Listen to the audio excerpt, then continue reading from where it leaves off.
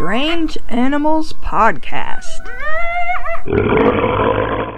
Welcome to Strange Animals Podcast. I'm your host, Kate Shaw. This week we're going to talk about a number of strange and interesting invertebrates as part of Invertebrate August. Thanks to Llewellyn for a great suggestion, and we also have a mystery invertebrate that I learned about from the awesome magazine Flying Snake. Flying Snake is a small UK magazine about strange animals and weird things that happen around the world. It's a lot of fun, and I'll put a link in the show notes if you want to learn more about it.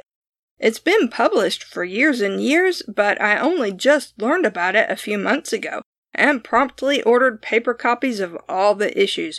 But they're also available online, and the first 5 issues are collected into a book. So let's start with an invertebrate I only just learned about, and which I was so fascinated by, I wanted to tell you all about it immediately. It's called the ice worm, and it's so weird that it sounds like something totally made up. But not only is it real, there are at least 77 species that live in northern North America, specifically parts of Alaska, Washington State, Oregon, and British Columbia. The ice worm is related to the earthworm, and in fact it looks like a dark-colored tiny earthworm if you look closely. It's usually black or dark brown. It likes the cold. In fact, it requires a temperature of around 32 degrees Fahrenheit or 0 Celsius to survive. You know, freezing. But the ice worm doesn't freeze. In fact, if it gets much warmer than freezing, it will die. Some species live in snow and among the gravel in stream beds, and some actually live in glaciers. Iceworms can survive and thrive in such cold conditions because their body contains proteins that act as a natural antifreeze. It navigates through densely packed ice crystals with the help of tiny bristles called setae that help it grip the crystals. Earthworms have setae too to help them move through soil. During the day, the iceworm hides in snow or ice to avoid the sun, and comes to the surface from the late afternoon through morning. It will also come to the surface on cloudy or foggy days. It eats pollen that gets trapped in snow and algae that is specialized to live in snow and ice, as well as bacteria and other microscopic or nearly microscopic animals and plant material. In turn, lots of birds eat iceworms. Birds also occasionally carry iceworms from one glacier or mountaintop to another by accident, which is how iceworms have spread to different areas. The glacier iceworm can grow to 15 millimeters long and is only half a millimeter thick. Basically just a little thread of a worm. It only lives in glaciers. You'd think that in such an extreme environment there would only be small pockets of glacier iceworms, but researchers in 2002 estimated that the Seattle Glacier in Washington State contained 7 billion iceworms. That's billion with a B on one single glacier. Other iceworm species can grow longer than the glacier iceworm, including Harriman's iceworm that can grow nearly 2.5 inches long, or 6 centimeters, and is 2.5 millimeters thick. There are tall tales about iceworms that can grow 50 feet long, or 15 meters, but those are just stories. An iceworm that big wouldn't be able to find enough to eat. Next, let's talk about a type of ant. Llewellyn suggested the army ant a long time ago, and recently I got an email from Ivy whose list of favorite animals includes the army ant. I gotta say, you two have good taste, because this is one fascinating ant. The army ant lives in parts of Africa, South America, and Asia, and although there are some 200 species in different subfamilies, recent research suggests that many of them are descended from the same species that lived in the supercontinent Gondwana more than 100 million years ago. Army ants don't dig permanent nests like other ants. Instead, they make temporary camps, usually in a tree trunk or sometimes in a burrow the ants dig. But these camps aren't anything like ordinary ant nests. Often they're formed from the bodies of worker ants, who link their legs together to make a living wall.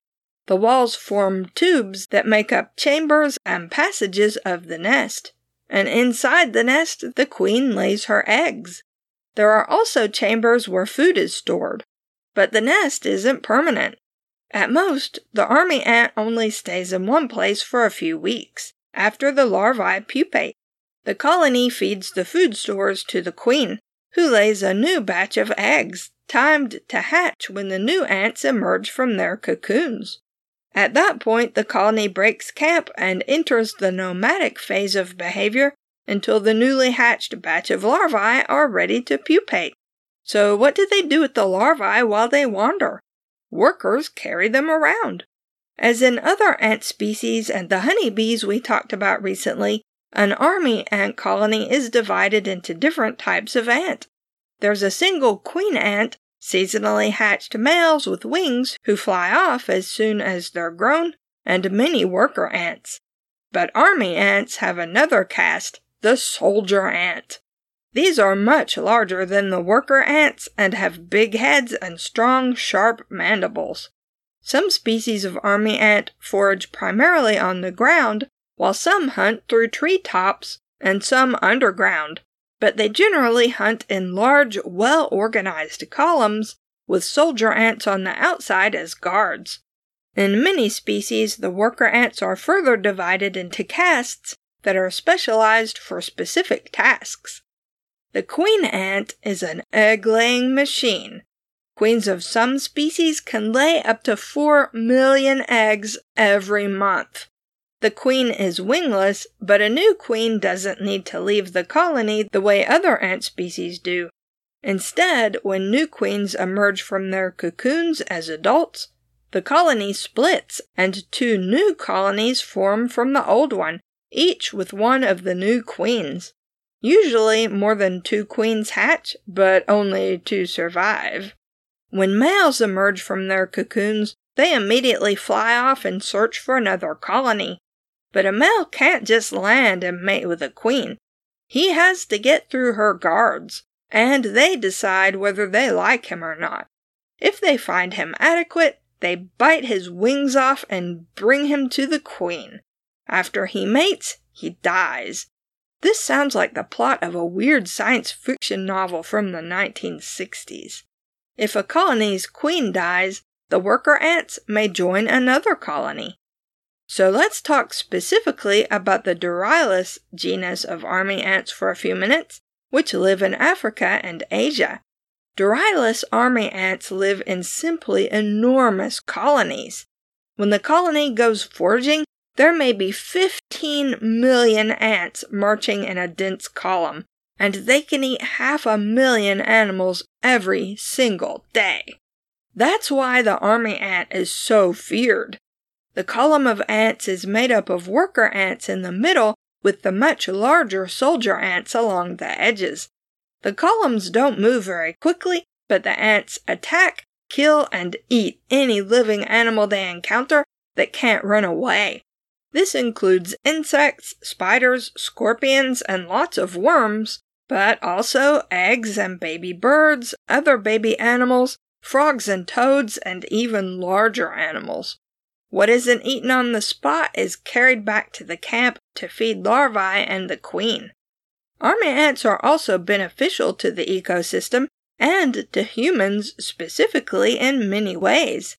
A column of army ants that marches through a village will eat so many insects that they act like a really high-quality exterminating service for homes and gardens. They especially eat cockroaches. They also scare insects and other animals that flee from the ant columns, and a lot of animals benefit from the general chaos. Birds of many species will follow army ants in flocks, grabbing insects as they flee from the ants.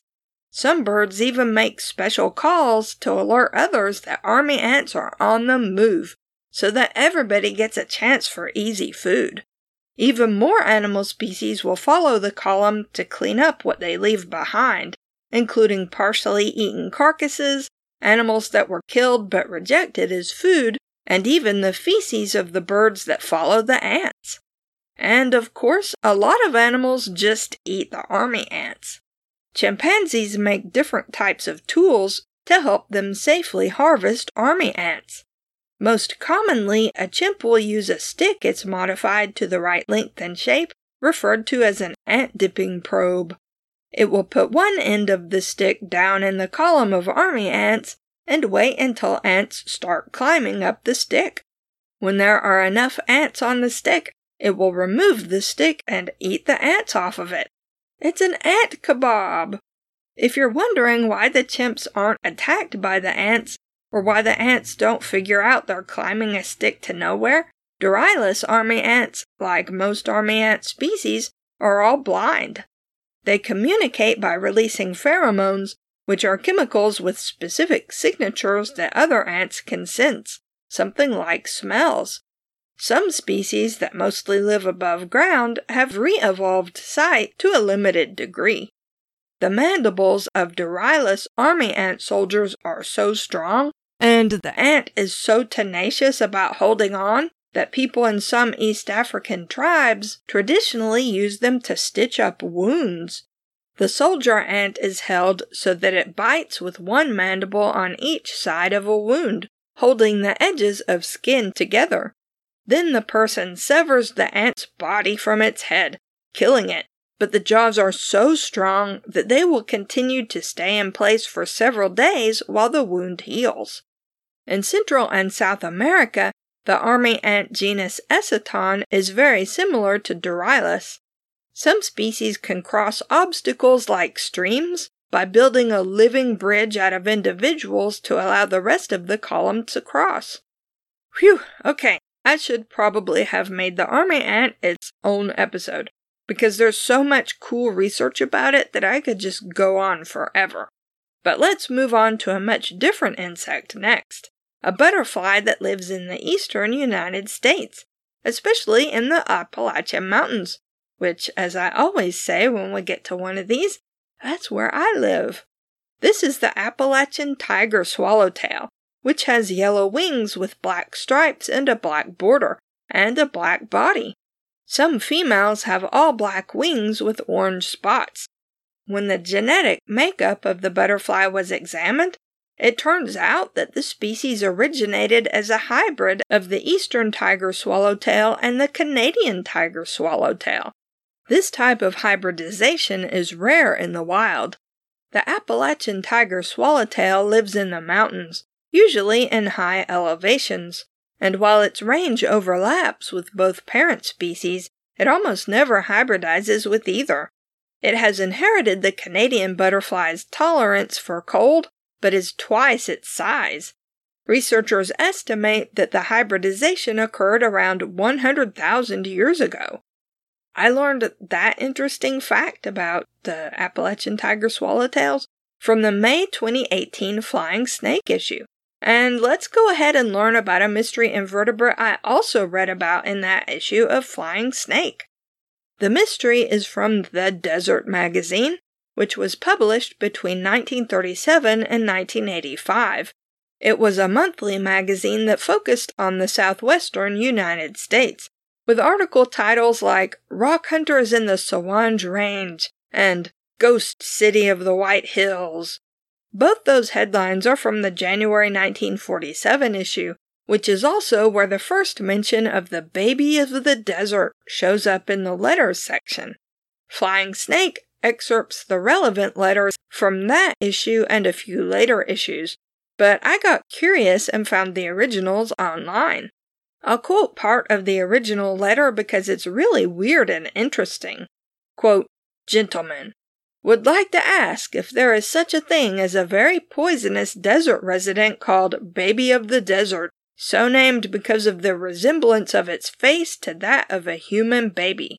Whether this so-called baby of the desert is supposed to be insect, reptile, or rodent, I could not find out. It was considerably smaller than the Gila monster." Unquote.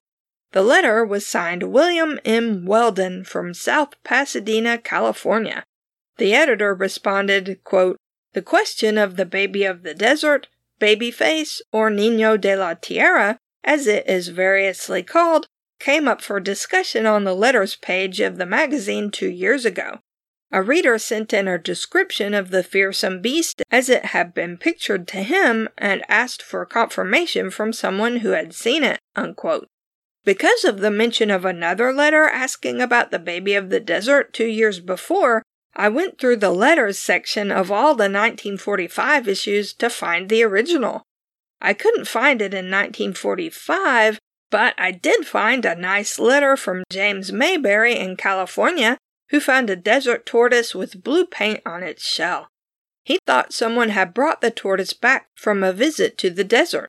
James named the tortoise Mojave, but knew it needed to go home, so he sent it to the Desert magazine.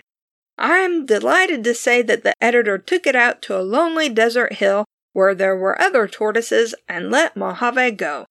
Tortoises live a long time, so Mojave might still be stumping around out there.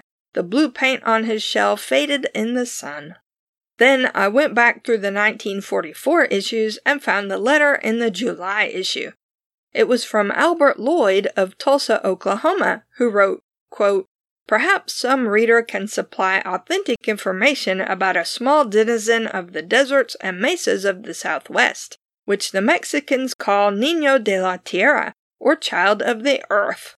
During 4 years of roaming around New Mexico and Arizona, I was never fortunate enough to see one, but I have talked with several who claim to have seen it.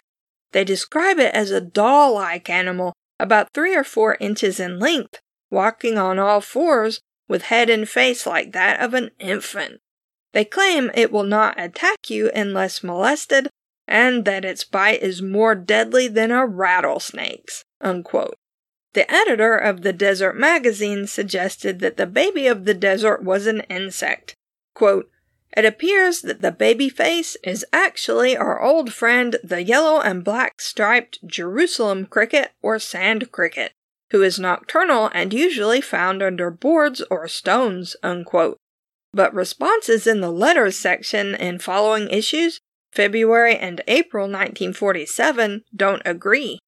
S.G. Chamberlain of San Fernando, California wrote, quote, "Some years ago, we uncovered what we first thought to be a Jerusalem cricket. The coloring was the same and it was a little more than 2 inches long.